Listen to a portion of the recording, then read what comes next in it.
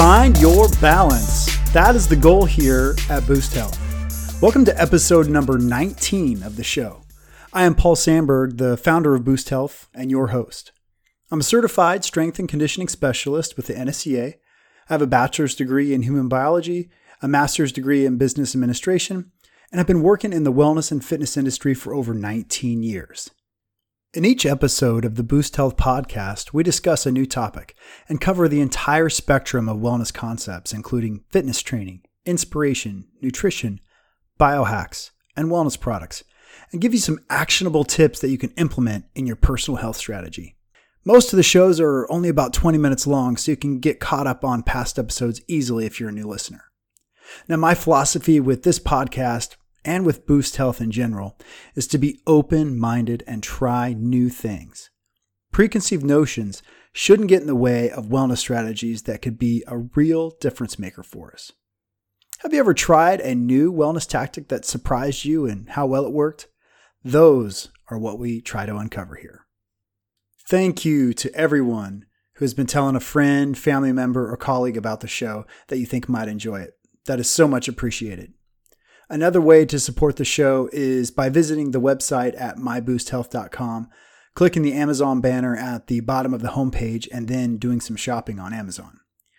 When using the Amazon banner, you'll get to check some shopping off your to-do list, and Boost gets a kickback, so everybody wins. And one last thing that would really help the show, please take a few minutes to subscribe to the show if you haven't already, rate the show 5 stars, and also leave a written review of the show in iTunes. You can do it right in the podcast app on your smartphone. Announcements. I'm really excited. The Boost Health Performance Apparel Shop will open again on August 1st. Now, you may have seen some gear recently on the Boost Health Instagram, Facebook, and Strava feeds, including the strength gear, cycling gear, multi-sport gear, and casual wear. Now, one new piece that I'm really excited about for this round is the cycling speed suit. It is so comfortable. I'm not sure I will ever go back to a bib and jersey. Seriously, it is awesome. Newsletter. If you haven't signed up already for the weekly Boost newsletter, you can do so by entering your name and email into the form on the homepage on myboosthealth.com. Don't miss any Boost Health news. Show length. One of the things folks are letting us know they like about the show is that it's concise, getting lots of good information in shows that are only 15 or 20 minutes long. Now, this was one of my objectives for the show from the very beginning. And as you may have noticed, my shows are running a bit longer when I have guests. So to keep the shows concise, I'll just break them down in 20-minute segments or so. So part 1, part 2, etc. So you still get all the good information, but in bite-sized chunks. And actually, this is the case with the show you're about to hear. All right, now on with the program. Episode 19 of the Boost Health podcast is titled Reconciling Short Distance and Long Distance Athletes, Virtual Wellness Community and Inspiration, Part 1. So I wrote the outline for this show on a plane flying from Hong Kong to Seattle. And that's a pretty long flight. It's a 12-hour flight, so I had a lot of time to sort of think about what I wanted to talk about today. So my family is traveling back to the U.S., or was traveling back to the U.S. for summer holiday. We usually come back for a month or so. And since we were returning back to Kansas to our family and friends and old training buddies, I knew I wanted to do another show on wellness community. But I knew it would be a little different than the one I did with Bo and Shield, with the Sirs and Dragons fitness communities. If you haven't listened to that show, it's episode 15 of the Boost Health podcast. And I recommend it. It's a good one, partly because of the brilliant thoughts of Bo and Shield as we really break down, highly organized fitness communities and how they can add performance and mentorship, accountability, and really elicit kindness in the purest form. But this show is different because I'm not able to train with these guys anymore. I'm not able to train with my Kansas buddies anymore, except for a few weeks in the summer when I come back, and only whenever we can sort of all map our schedules out. And this is ever since we moved to Hong Kong a year and a half ago. Now, I've kept in contact with this group of guys, and I still draw a lot of energy from them. And this energy it's intangible. It's one of the things I want to tackle today. And as you all know, people you train with over a period of time start to become more like close friends and even family in some cases. And these guys are definitely family. We all lived within a few blocks of each other, so we were neighbors. We helped each other with flooding basements and moving heavy stuff, offering each other advice, sometimes even unsolicited, cheered each other on, etc. We had each other's backs. We would train together as best we could if our schedules allowed and when it made sense with our racing objectives and training objectives. So what if you're part of a wellness community that isn't super, super organized? What if your community doesn't have like a weekly ride and a gym workout and special racing events? What if you live on the other side of the world from your wellness community? Can you still glean benefits from this group? Well, thank you to modern technologies such as Strava, Zwift, online forums, we certainly don't feel like we're as far away as we used to be. Strava has become especially useful as we watch each other and see each other's trainings. It's really become sort of intertwined in the fabric of sports, especially endurance sports. There's a joke, we were talking about it earlier, that if your workout doesn't show up on Strava, it didn't happen, right? That's true. And there's actually a really interesting article in the 2016 article in Transport Reviews by Romanios et al. That noted Strava won't actually share their data. They won't share how many total users they have. But they did share in 2014, so this is 4 years ago.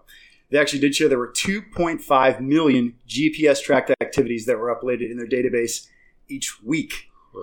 It's huge. It's huge. An article in Men's Journal website stated that Strava adds about 1 million new members every 40 days. So about every month, probably by now, 1 million new users.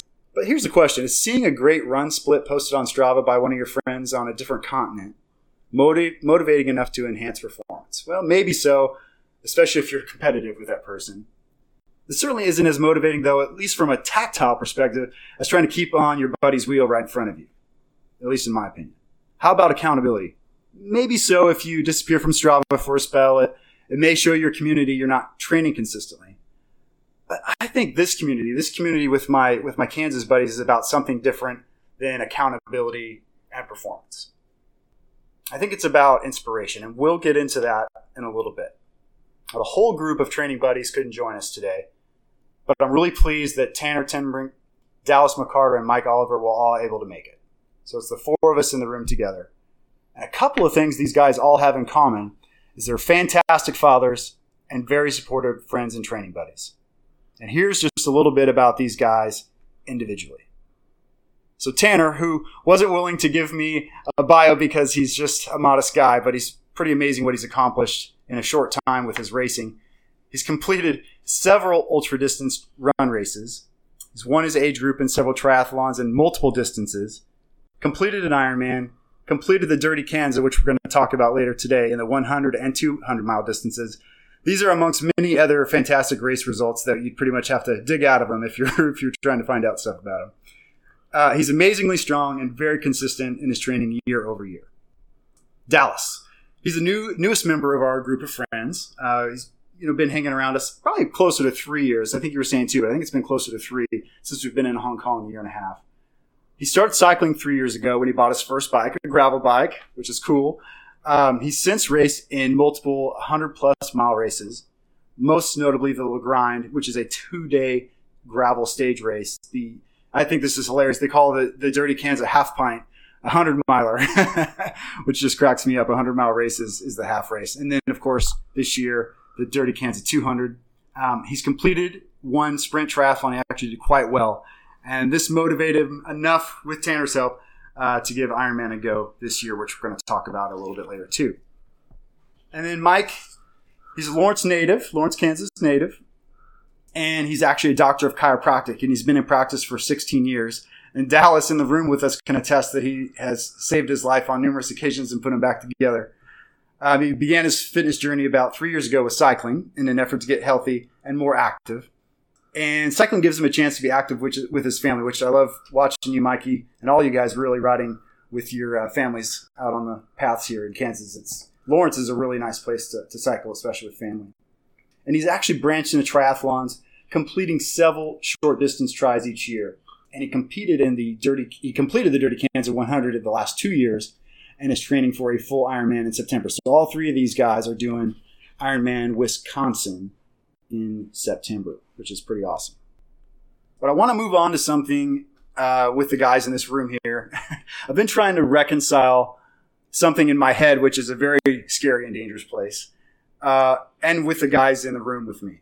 So a couple days ago, we were talking about this show and the outline for the show and what we're going to talk about. And I did a really poor job of explaining something that I've been wrestling with myself.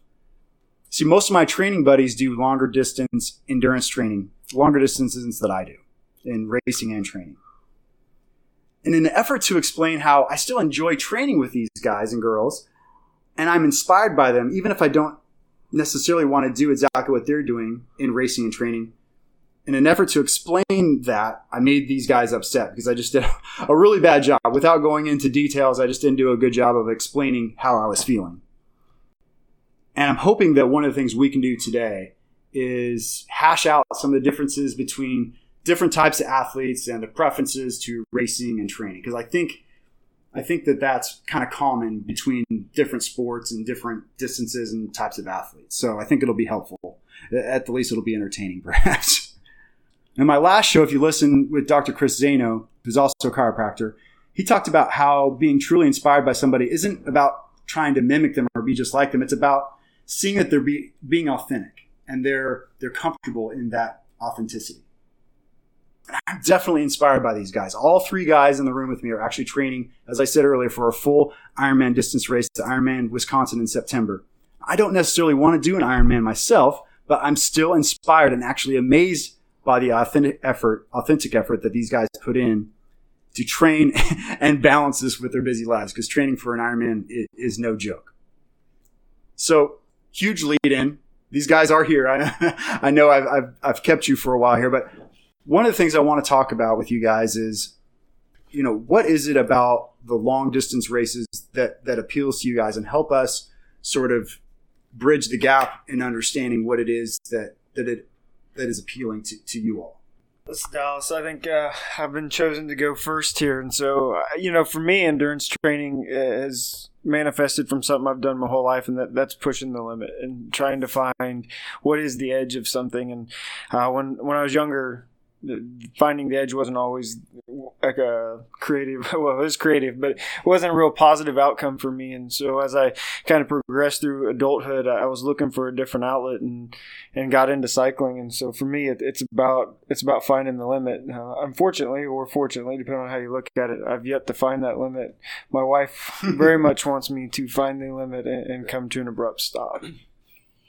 For me, it was just to get healthy. When I first started, 8 miles was, a lot. And now to see that progress to 20, 50, 100 plus has been the real big thing, to see how much I could push it to get healthier, to show my kids through example what to do when you become an adult, how to keep your body healthy and make the right decisions, even if they're hard. Yeah, it's a journey that you're just looking for the, where's the line, all the time. How far can you push it? And like Dallas said, in cycling, I guess we haven't found that yet. I think a lot of people, like Paul, they find something and they want to, I want to win. And I don't know that that's necessarily where we're at, because we know we're not going to win the DK 200 or we're not going to win Ironman Wisconsin. We just want to see how far we can push our bodies. And that's a kind of a totally different mindset than I'm going to get really, really good at Olympic distance triathlons and I'm going to win every one in the Midwest. And we have friends in our group that we train with that's where they're at.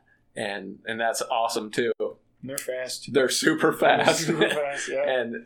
And so that's kind of the two ways that you can take this. You can specialize, or you can just go long all the time. It's kind of like it's about the journey. Yeah. Tanner and I have spent a lot of dark hours together riding bikes and racing, and one in particular this winter, all our water froze up and we both kind of hit the dark spot, and now that we look back on it, we both laugh about it and talk about it. But, something about having your buddy right next to you the whole time you're suffering and you're pretty sure you can't roll another mile. You roll that into a life's lesson, and with the kids when we're hanging out and pedaling with them. And, it's something, it's a story you can share with them. Because even at 7, 8, 10 years old or older, like Mike's kids, 12 and 13. Yeah, 12 and 10. 12 and 10. They understand that. So when you're cycling and they're kind of in their little dark spot, 10 miles into the 22-mile ride you're putting into that day, you can talk them through it. You're always right there with them. You're always there to hand them, give them a hand up. And to me, it's an easy opportunity to teach them that lesson as you get going. It's interesting. You guys basically defined endurance right there. Merriam-Webster defines endurance as, quote, the ability to withstand hardship or adversity, the ability to sustain a prolonged, stressful effort or activity. I mean, does that sound pretty accurate? Yeah, absolutely. Tanner, you and I raced our first race together, if I'm not mistaken. Yeah. 10-man triathlon. Well, triathlon for Tanner. Duathlon for me, run, bike, run versus swim, bike, run. 12? I think it was 2012. Yeah, that sounds right.